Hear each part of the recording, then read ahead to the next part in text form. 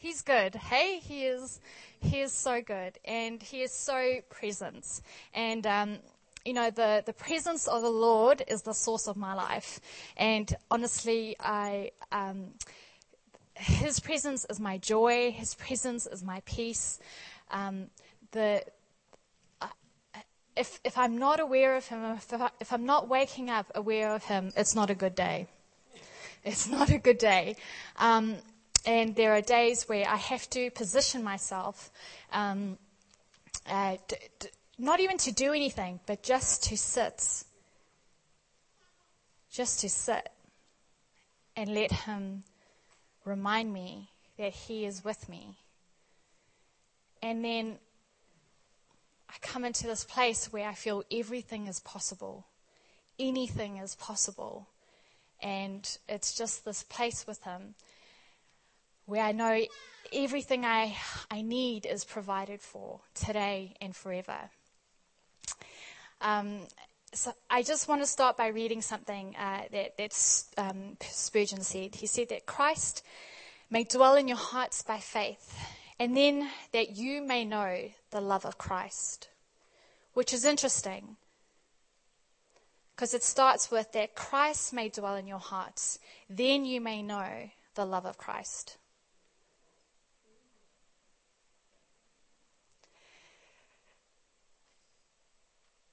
For him to come and dwell with his people, we have to prepare a place for him to come.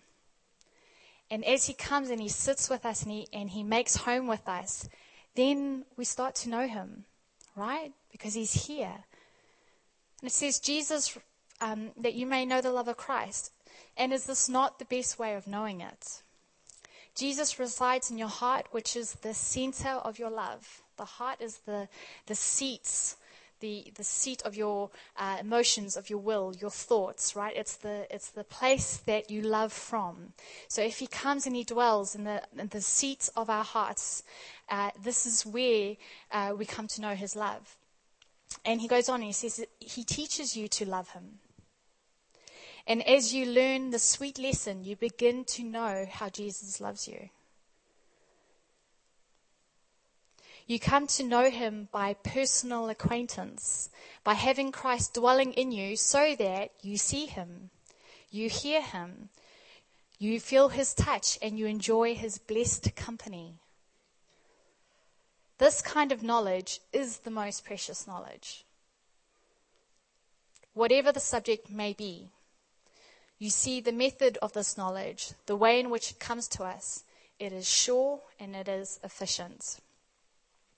So, good morning, family. It's always a privilege, yet a daunting task to share. But it's a privilege to share who he is and how he is making himself known to me. But on equal level, to share about what I'm seeing him do in us as a body. And it's as exciting on equal level. And, I'm seeing this body be strengthened and spiritually energized with the power of his spirit in our hearts and in our deepest parts. And I'm seeing how this yearning we have for him is starting to prepare our hearts in such a way that we are becoming so hospitable to the presence of the Lord that he can come and make himself a home amongst his people, in his people. And I pray that we would continue to become a people that are inviting him every day, and that we would literally become the house of the Lord. Literally become the house of the Lord, where he resides, where he takes residence, and where he is present. I pray that as his people, we would continually to daily recognize him and his precious presence.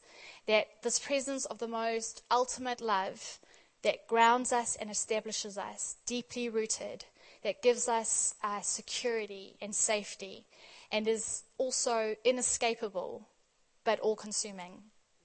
And it lifts us to glory.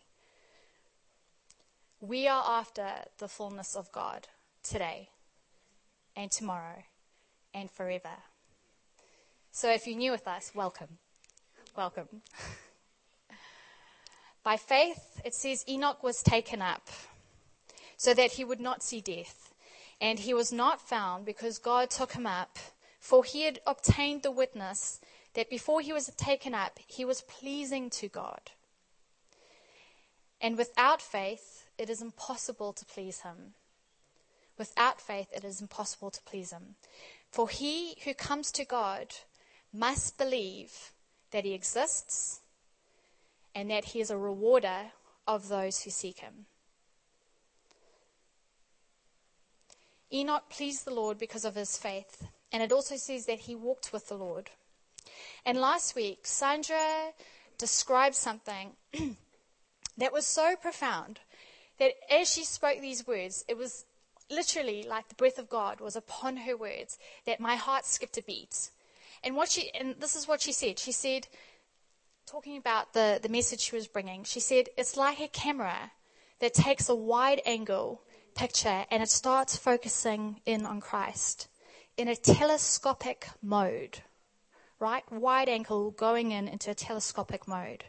The picture is going to take us to Christ, into Christ, the working of him as he reveals himself to us, in us, and forms himself in us. And at this stage, when I heard this, I was like, That's my thing at the moment. When I hear something, I'm like, that's good. Like, oh, that's full on, you know. And then she goes on, she said, but it doesn't end there. It doesn't end there. He reveals himself to us, in us, forms himself in us, the inner workings of Christ, and then he says it goes on. It goes on. It doesn't end there as it goes through. And the vision ends at his throne before him as we are his precious, beautiful bride being presented in Christ in all her glory, which is the fullness of him. Being perfect, when he says, be perfect as I am perfect, it is the fullness of him. It's the full, mature state of Christ that he's saying we can have. The fullness of God living in us. Can you imagine if each person went on the pursuit of the fullness of God in this lifetime and we gather together as a people like on a Sunday? What would that look like? The word perfect, right, means complete in all its parts, full grown of full age, especially of the completeness of Christian character, Christ, okay? And it says the word teleos, right, which comes from telescope, interesting, it means reaching the end, reaching the aim. And it's well illustrated in the old pirate's telescope, which unfolds or extends out. Is that making sense? It extends out, and as it does that, the extension is another stage of his fullness. So what Sandra, I don't even think she realized this, but she won't be surprised that this is coming together. But the telescopic view, it takes us, we meet Christ, we learn by faith that he exists, he is present, he is here. But in a telescopic mode, that faith now extends itself to, not only am I provider, but you can partake of me. Do you have the faith not to believe that I exist only, but I am a rewarder of those who seek me?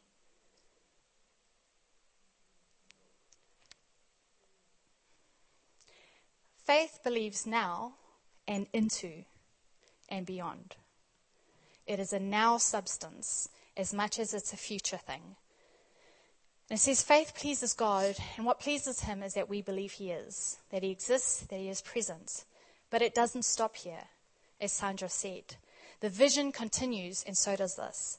Faith doesn't stop at believing he exists, but by daily walking with him, experiencing the provision of his presence, we become partakers of the divine nature and the divine life. I don't know, is that good news? the divine nature of Christ. We can partake of that, and the divine life that he lived on the earth. We can partake of that by faith. His divine life now, because it's a promise. It's a promise that he rewards those who seek him. Why? Because this proves our faith.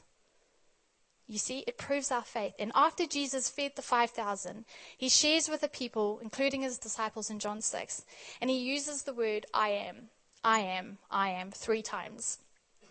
And he says, I am the bread of life. And as we heard last week, the things that God did, that Christ did, the miracles, the works, it was to reveal himself as the source of life, the bread, the living water, right? And it was to help others recognize that he is the Christ. He is who he says he is. And that he is the heavenly bread, which is the true life-sustaining power. But listen, in that verse, he takes it further. And this has been my week. It's like reading, and I'm like, oh, that's amazing. Read more. I'm like, oh, I can't handle it. Read more. It's like, this is crazy. This is what we're invited to. But he says, he takes it further. He says, he reveals he exists, he is present, and then he goes to say, I am the living bread which came down from heaven, and if anyone eats of it, they will live forever, and the bread I shall give is my flesh, which I shall give for the life of the world. Most assuredly I say, unless you eat the flesh of the Son of Man and drink his blood, you have no life in you. See, this is where the wide angle becomes telescopic, right? And where it goes from faith that I exist to a faith that I will reward you if you seek me. To where we go from Christ revealing himself to us to in us. From beyond the essential recognition that he's the bread of life as the provider to an invitation to come partake of me, to go into Christ to the end, reaching its aim, that we would come into the fullness of who he is on the earth. Ultimately, to believe in him, defined, means to believe he exists, to the unfolding of that old pirate telescope to the next stage is extending out into Christ, is to partake of him. So believing him is not that he just exists, but it's now partaking of him. Because as we partake of him, we partake of his divine nature. And what happens? We enjoy the benefits of his life. It's crazy. It's to believe or to recognize him external from us, partaking of him through covenants, and then from scripture to author, from provision to provider, that this faith hears more than just the words, but it actually starts depending its whole life on the person, trusting the person. And you can imagine the listeners of the day when he says, eat of my flesh, drink of my blood. Like, okay, this guy is not here to hand out some bread. He's not here to sell some cucumbers. There's something he is asking us to partake of. Okay? And it's the partaking is to participate, to involve ourselves in him, to share with him his life of great reward. Partaking in the covenant blood of Christ is the means of being joined to God and the benefits of his life. He is the covenant sacrifice and is God's provision for our sustenance. When we feed on him through faith, we become partakers of the divine nature, which is eternal life. And a question was asked in the scriptures, good teacher, what is eternal life? What is eternal life? And how do I earn it? I kept the commandments, what do I lack? And Jesus said this, what you lack is go and sell all your possessions, and you will have treasure in heaven. And he says, come, follow me, But at these words, this person, the rich young ruler, was saddened, and he went away grieving, for he was one who owned much property. You see, this is eternal life, that they know me. Eternal life is to know him. And the rich young ruler was standing in front of him, standing in front of Christ, asking eternal life, how do I get eternal life? And he says, come follow me. He goes, no, I can't. Right? It's faith. It is faith that eternal life is present. Do we recognize it? And today I pray we recognize and realize eternal life is present today. Present today. And faith is not just a future hope, but it's a present active substance. And it sees now, into, and beyond. And it does not only love the existence of the sovereignty of the Lord, but it seeks the depth, the heights, the width, the length of its love. And it walks daily in its presence by his provision into perfection, reaching the aim, right? That wide angle going telescopic. As he reveals himself to us, he wants to reveal himself in us. And so eternal life, right, is not just this endless life, but it's a quality of life that we can have today. And Enoch had faith, right, and he walked with the Lord. The rich young ruler did not, and he walked away. After Jesus declared that he is the living bread, and the bread is his flesh, in John 6, some of his disciples who were there said, this is too hard, and they walked away. Today, the bread of life is present. Today, he is amongst us, and he is present. And may we share in the mystery of this relationship with Christ, because it is a mystery. And for me personally, I would gladly live in the uncertainty, the midst of the uncertainty in Christ, than live without him. I rather venture out into the unknown with him, trusting that he is a rewarder of those who seek him, than live a life of certainty, that I think certainty, without him. And I'm experiencing this more and more regularly, that today the I am is present. And in his presence is all provision for us to partake of his life today and forevermore. And, the other day, and I'm just going to share some testimony of how I'm seeing this, how partaking of his divine life and what this is looking like for me personally. And, the other day I was putting down some thoughts for Furnace when I was sharing one Sunday night, and I was writing ferociously and as he revealed himself to me to be. And the one thing I could only describe as this place with him where I go from and I leave and I come from him. And I was a bit like, do I put that down? Because I don't have any scriptural basis. And so is it worth saying?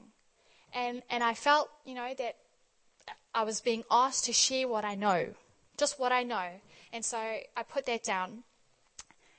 2 weeks later, I think it was Greg, was preaching, and he used the scripture John 10. And was it John 10? John 10, which is, I am the gate, and whoever enters through me will be saved. And they will come in, and they will go out. I was like, woohoo, almost fell off my chair. I was like, thank you, Lord. Like, there it is, And not after that, I started thinking about this crazy encounter I had with God I think it was about 3 or 4 years ago now. I can't even remember. Now, I have shared this story before, so some of you might have heard it and some of you might not have, but there's another chapter to it, so I'm going to share it. A few years ago, I was in the supermarket and I was pushing my trolley. Okay, who's heard this? Just so... Okay, only a handful. Right. Pushing my trolley. Oh, no one knows what I'm talking about yet. Sorry. Anyway, I was pushing my trolley and I was just praying and just speaking to the Lord. And I got down to this one aisle and his presence literally came upon me and clothed me. And I have never experienced such unity with the Lord. It is hard to even describe. And I was like, oh, okay, what's this? What's this? And my heart, my eyes saw in the physical, my heart beelined for this one person down the aisle. Now, my eyes aren't very good far distance, but I saw her and I knew. And the Lord said, I want you to go love on her. I just want you to make your way, and I'm sending you. There is a big difference between being sent and doing what we feel like, right? Because in the sending, we are equipped, fully equipped. And I went up to her. Now, look, I'm not going to lie. I had moments of flesh where I was like, I need provision. Okay, just talk to her. Ask her about the specials on toilet paper. Because she was stacking the toilet paper. You know, this is the glory of my flesh. Okay, so, and I'm like hanging around her, like getting a little bit awkward probably.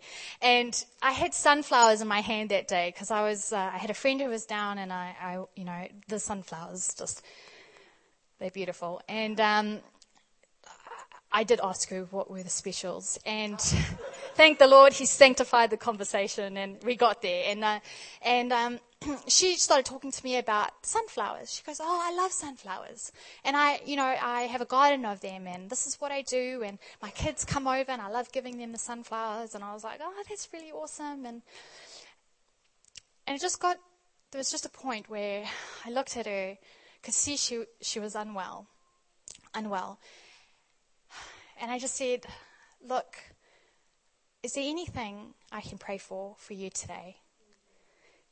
And her eyes welled up, and she looked at me and she said, every time, give me a moment.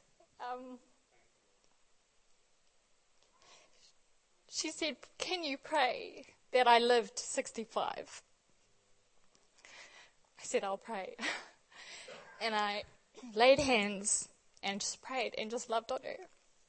And I just felt His presence so tangible, so thick. But not even out here in me. It was like I could see her as He saw her. And I could just minister so freely wherever we were. Toilet aisle, no aisle, didn't matter. I knew I was in the right place with Him. And that was it. I walked away, and the joy of the Lord, it was that day I realized the kingdom of God is of righteousness, peace, and joy. It is an internal kingdom that is set up in us as the increase of Christ is in us. The nature of this kingdom is to feel the peace, the joy, and the righteousness, being in right relationship where you are in complete unity with the Lord, where He is covering you and you are loving being under Him. The anointing. May I live in that forever, and we are all going to be with Him in that forever one day. But I'm going after it today. And that is my life's purpose, is to pursue the fullness of God today. So, about a month ago, we had a little neighbours barbecue that we organised at the bottom of Mount Kaukau. And I'm sitting on the little blanket, and this lady comes, and we invited all the whole street, really, didn't we? And so we didn't know who was coming. We were just going to set up the barbecue and just, chat, whoever came. This lady comes, and she sits next to me. She starts talking to me about her sunflowers.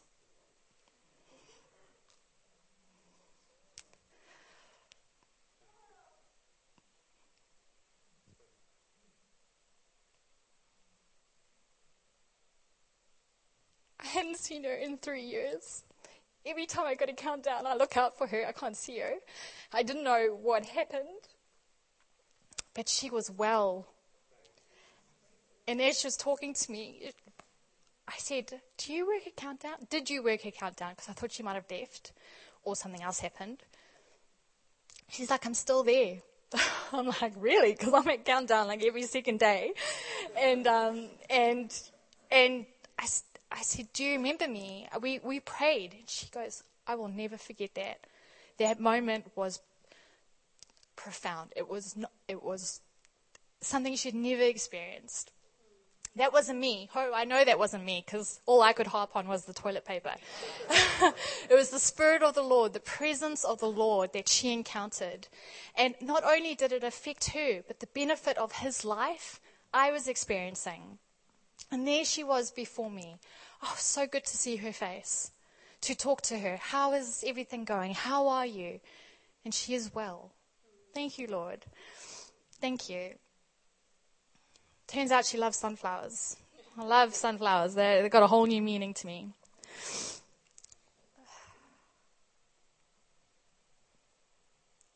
You see, it's his presence that is our provision to partake of his divine life. It is his presence that is our provision to partake of his divine nature and his divine life. My beautiful brother and his family, who are finally here all together. Woohoo! My brother was in an car accident last year.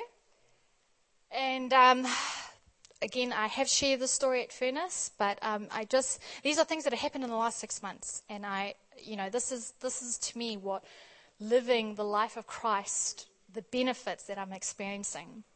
He was in a car accident, and his head was cut open, and I had this nice tube in his head, and the pictures were horrendous. And I mean, especially being here, and he was in South Africa at the time. And, my mum and my dad, parents with a child, it's not easy. It's not easy. And I remember having this conversation with my mum, and of course she wouldn't be on the next plane over there just to be with him. And just prompted in the spirit, I was like, the peace that my brother is in the presence of the Lord. The only thing he needs for the sustenance of life and the state he was in was the presence of the Lord. And I said to Mum, just know that he is in the best hands, the most perfect hands, that to fly over is understandable. Any mother would want to do that. But trust that he's in the presence of the Lord. My brother was lying there in the hospital, and I'm not going to look at them, it'll make me cry. The cleaner came and spoke in his ear and said, "The Lord is with you." I could have paid someone, "Hey, go tell him the Lord is with you." No, I could have gone that way, or I could have affirmed my mum and you need to get there, right? You need to be by his side. But I knew he was in the presence of the Lord, the ultimate provision. And I knew that he was going to, through this, invite Malcolm to partake of his life, the divine life. And so my prayer started to become that that through this, Malcolm would be resurrected in the life of Christ. Not necessarily the physical. I wasn't necessarily, that wasn't the focus of my prayer on his physical resurrection. It was the resurrection of the life of Christ in him would come. And that happened. So, Jesus declares, "I am the resurrection life." I am the resurrection life. And in John, we read how Lazarus dies, okay? And Jesus doesn't respond immediately. He doesn't go immediately. It took him days to be with him and with those who were sort of mourning Lazarus' death. And when he arrived at Lazarus' tomb, Lazarus had already been dead for 4 days. And Martha, Lazarus' sister, says to Jesus, "Lord, if you had been here, my brother would not have died." And when Jesus told her, "Your brother will rise again," she responded with, "I know that he will rise again in the resurrection of the last day." This is John 11. Now my first thought was, Martha, he wasn't there when Lazarus died, but he's here now. And he's saying that your brother will live. but she didn't recognize that the resurrection life was present. The resurrection life is here, now, present. Because she goes from pushing him into the past, you weren't here when he died, to pushing him into the future. Oh, when you come, the resurrection life, he will ascend. But Jesus is saying, well, I am the resurrection life. I am here now. Partake of me. See, these situations we go through, whether it's horrific car accidents, celebrations, whatever it is, I'm telling you, the Lord is revealing himself in it as not only your provision, but to invite you to come and partake of his divine life and nature through the situation, through the circumstance. He is what he says he is. He is the God of integrity. He is what he says he is. He is the I am, not I will be or one day I'll be. I am today. And ladies and gentlemen, resurrection life is on offer today. It is present today. When Jesus encounters the lady at the well, she goes, I know the Messiah is coming. And when he comes, he will explain everything to us. Living water is present. Living water is here, now. She didn't recognize him. She said, when he comes, he'll explain everything to us.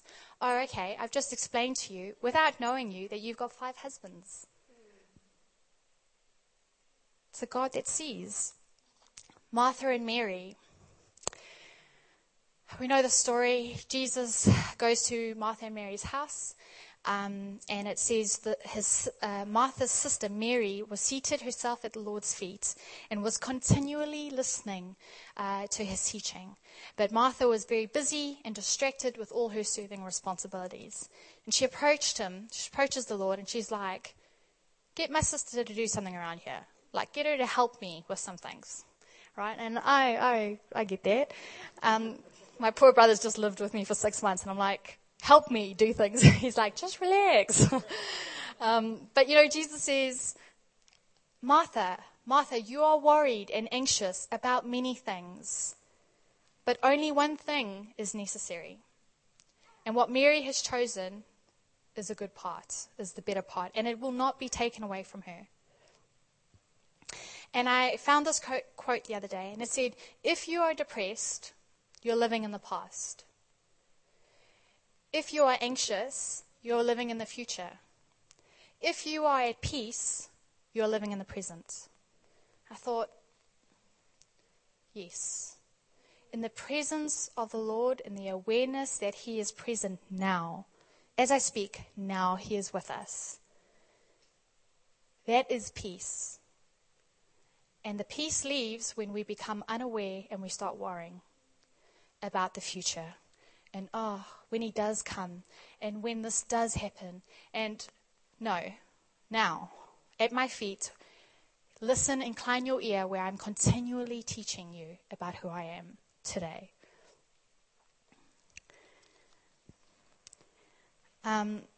Last year, my lovely and beautiful Nana passed away. And growing up in South Africa, my Nana lived in Australia, and my parents did an incredible job of making a way for us as a family to see my dad's side of the family in Australia as regularly as we could. So it could be, I think, almost every 2 years, if we were lucky, every year. One stage we went and lived in Australia for a good 6 months, which was very cool. But, in this time I got to know my Nana, and she was just the most beautiful, joyous woman, and enthusiastic, with a big smile, and she was just gentle and sweet and lovely. And we went over to Australia last year when she passed away, and I was asked to do the eulogy. Now, I was like, I don't have, out of everyone that's going to be at the funeral, I'm sort of the granddaughter that wasn't probably with her as much as everyone else. So I don't know much about her physical life and what she did every day, things like that. And I sat with the Lord, and he just started speaking to me about her so beautifully. And he gave me this, and he said, and the crazy thing is, I had been reading Ecclesiastes, like really getting into it about the month before that. And it comes up and it says, she seldom reflects on the days of her life because God keeps her occupied with gladness. And her name is Gladys. And I was just like, thank you, Lord, because she was such a busy little bee, wasn't she, Dad? Busy little bee, always doing things, but in the love and the service of others. And I could imagine her not sitting reflecting about her days of trouble, because they went on a ship, and they left England for Australia. It was a total change in her life, and she had troubled days, but she didn't sit reflecting on that because she was preoccupied with the joy of the Lord, and it made her glad. And it was so good to have that and to realize that Gladys Gibson, that was his heart for her, and I could bring that.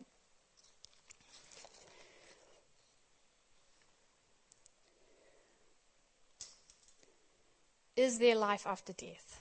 Death sneaks up on us and it brutally confronts our reality. And we have a friend who is on their deathbed and has been asking Kirk and I this question: what is after life? It's a serious question, and we don't give it much thought until it confronts us. And I pray that, Kirk and I, by the grace of God, we will be able to have the opportunity to share the good news, the mystery of godliness. Which is what? The mystery of godliness is that Jesus Christ, descending from heaven, who was revealed in human flesh, was justified and vindicated by the Spirit, in the Spirit, seen by angels, preached among the nations, believed on in the world, and taken up in glory. He made a way down, he descended from his place of glory to dwell with his people, that we would partake of his life and ascend into glory. That is the mystery of godliness, to leave his place, to come and dwell with us, and to lift us up again. Amazing. And in Genesis 28, we read about Jacob, and he has this dream. Does everyone know that story? Yep, Jacob's dream. And he reached a certain place, and he stopped for the night because the sun had set. And taking one of the stones, he put it under his head, and he had to sleep. And in his dream, he sees this ladder, or a stairway, and it's placed on the earth, and the top of it reaches far above into the heavens. And he sees the angels of God ascending and descending on it, going to and from heaven. And it says, behold, the Lord stood above him and around him. And, we hear in this passage of how God reveals himself to Jacob and reaffirms the covenant he made with Abraham, promising Jacob, who is later Israel, that his offspring will be many and that the promised land will one day belong to his descendants. And so in this vision, Jacob sees this ladder or this stairway. And the Hebrew word for that is salam, which signifies a connection between God and man, right? So this ladder from earth to heaven. And what's interesting to me about this passage is what old Jacob got up to before we got to this point. Has everyone read that? What he did? Not only did he steal his brother's birthright, but then he goes and steals his inheritance. Cheeky. And yet, so he's done nothing to earn that. Yet, lying asleep, the Lord comes in his midst, stood with him, and affirms the covenant he made with his grandfather. And Jacob says, where are we? Oh, sorry. Just to go back. In this instance, we see how God provided the provision of his presence, the means necessary to link himself to man. Right? It was God's provision that linked himself to man. Nothing that Jacob did, clearly. Right? And this is very different to what we read in Genesis 11 about Babel, and the men of Babel who tried to reach heaven by their own actions. aside from the help of God. And they said to each other, this is the men of Babel, "Come, let's make bricks and bake them thoroughly." They used brick instead of a stone and tar for mortar. And they said, "Come, let us build ourselves a city with a tower that reaches the heavens, so that we may make a name for ourselves. Otherwise we will be scattered over the face of the whole earth." So these two different scriptures reveal the issue of salvation. On one hand, we've got this thing where we think we can earn salvation. The rich young ruler, how do I inherit salvation? Or when God was talking about himself as the bread of life, they said, well, how do we do the works of God? And Jesus said, just believe me. Just believe me. When the rich young ruler asked, how do I inherit eternal life? He said, follow me. So there's actually nothing we can do to earn salvation. If we try build a city that reaches the heavens, he will come, look at it, go, that's nice, scatter it. It's gone. It's only by his provision that we can be increased in him, that we are ascending to him, to the Father.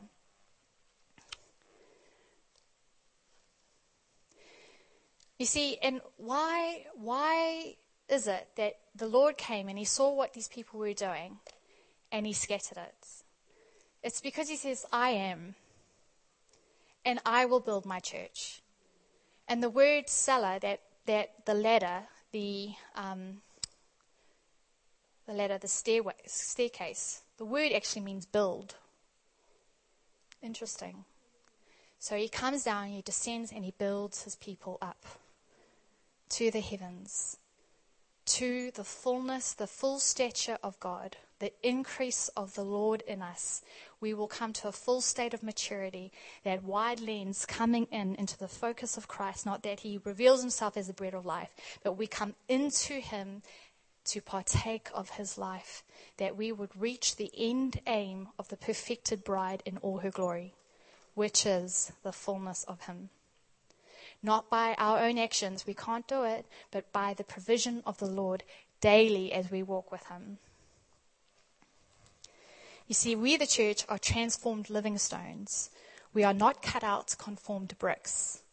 These men use bricks instead of stones. It says the church is, we are living stones. He puts us together and he builds us up.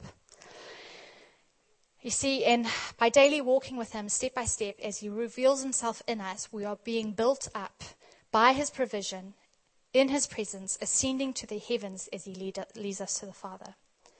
And it's not to be tempted into reaching the heavens by our own work, self-efforts, which is pride.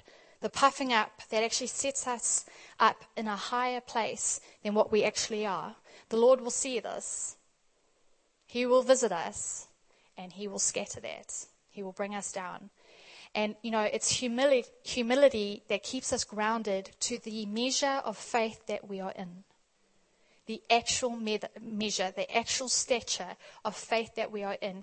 Humility keeps us grounded at that measure we're in, that stage of maturity that we are in. And we will know through a sober, discerning place, as we wait patiently in the hope of the Lord, that he will build us, that he will increase that measure, increase that stature in him, only by his provision.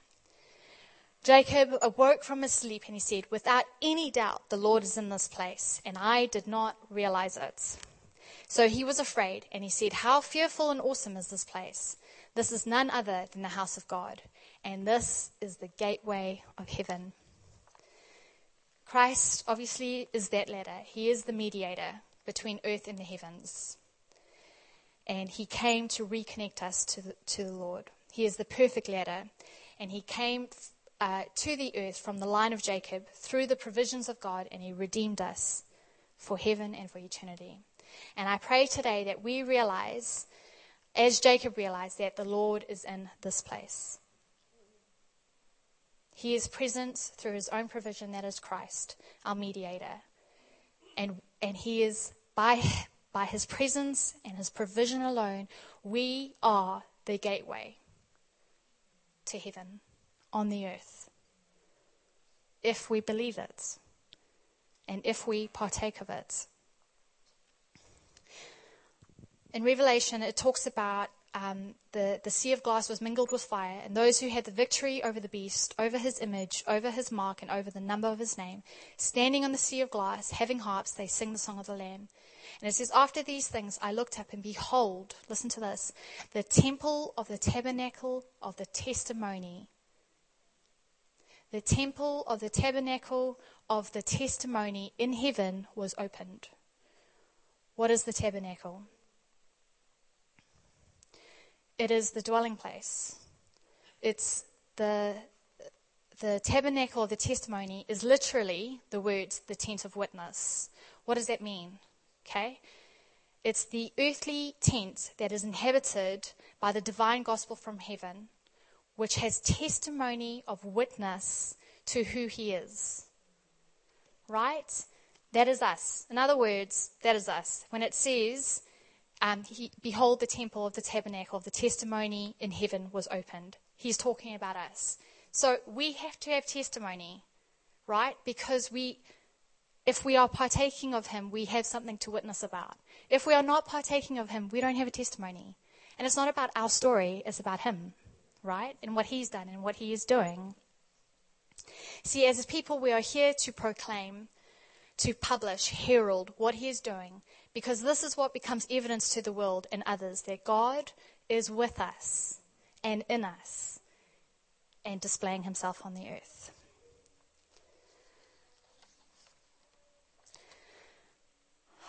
I'm going to come to an end soon, but I just want to finish with 2 more scriptures. Nathaniel, he hears about Christ through Philip. And Philip's like, come, you got to see this guy. I think it's the prophet. I think it's the Lord. And he's like, oh, where's he from? Oh, no, Nazareth. Anything good come from Nazareth? Yeah. Anything good come from Johnsonville? I don't know, And so he's a bit like, oh, who is this guy? And so as he approaches Jesus, Jesus starts enlightening Nathaniel about his character. And it's at this stage that Nathaniel realizes who is before him. He recognizes that the Lord God is with him. And he says to him, how do you know this? And Jesus said, I saw you at the fig tree. Before Philip called you, I saw you. He's like, okay, you are the Son of God. Now, this is how personal God is. When I had that conversation with my mum, there was a private conversation about, that God is the provision, the presence. No one else knew that, but he saw that, and he honored that. Okay? Nathaniel, whatever he was doing under the fig tree, it was him and God. But God saw that because he's personal. Okay, so he encounters us in a personal way, and he will present himself, helping us to recognize that it's him in our midst. And I pray we won't miss it, because it's a daily thing. And not to recognize him through me and through what I'm saying or through others that stand up here and talk. Recognize him in your own life. The testimony of Christ is within you. You are the tent of witness. And the more we share of who he is amongst us, the greater he increases. And the greater the house of the Lord is filled with the Lord.